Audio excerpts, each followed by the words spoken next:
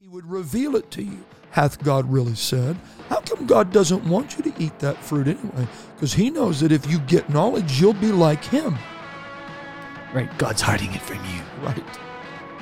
It's a scam. Right. Yeah.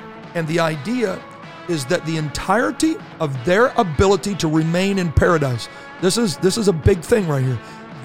The foundation of paradise is trust that God reveals the knowledge you need rather than you having to discover the knowledge you think you need. Oof, let's bomb that. Wow.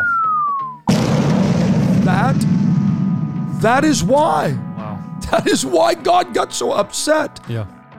Okay, it's disobedience. We understand that. It was a blatant disregard to a command that God had given. So we got to give it that. It's a multifaceted response. Right. But could it be that this God that loved them enough to come down and walk in the cool of the day with them, what do you think they talked about? They walked with the voice of God.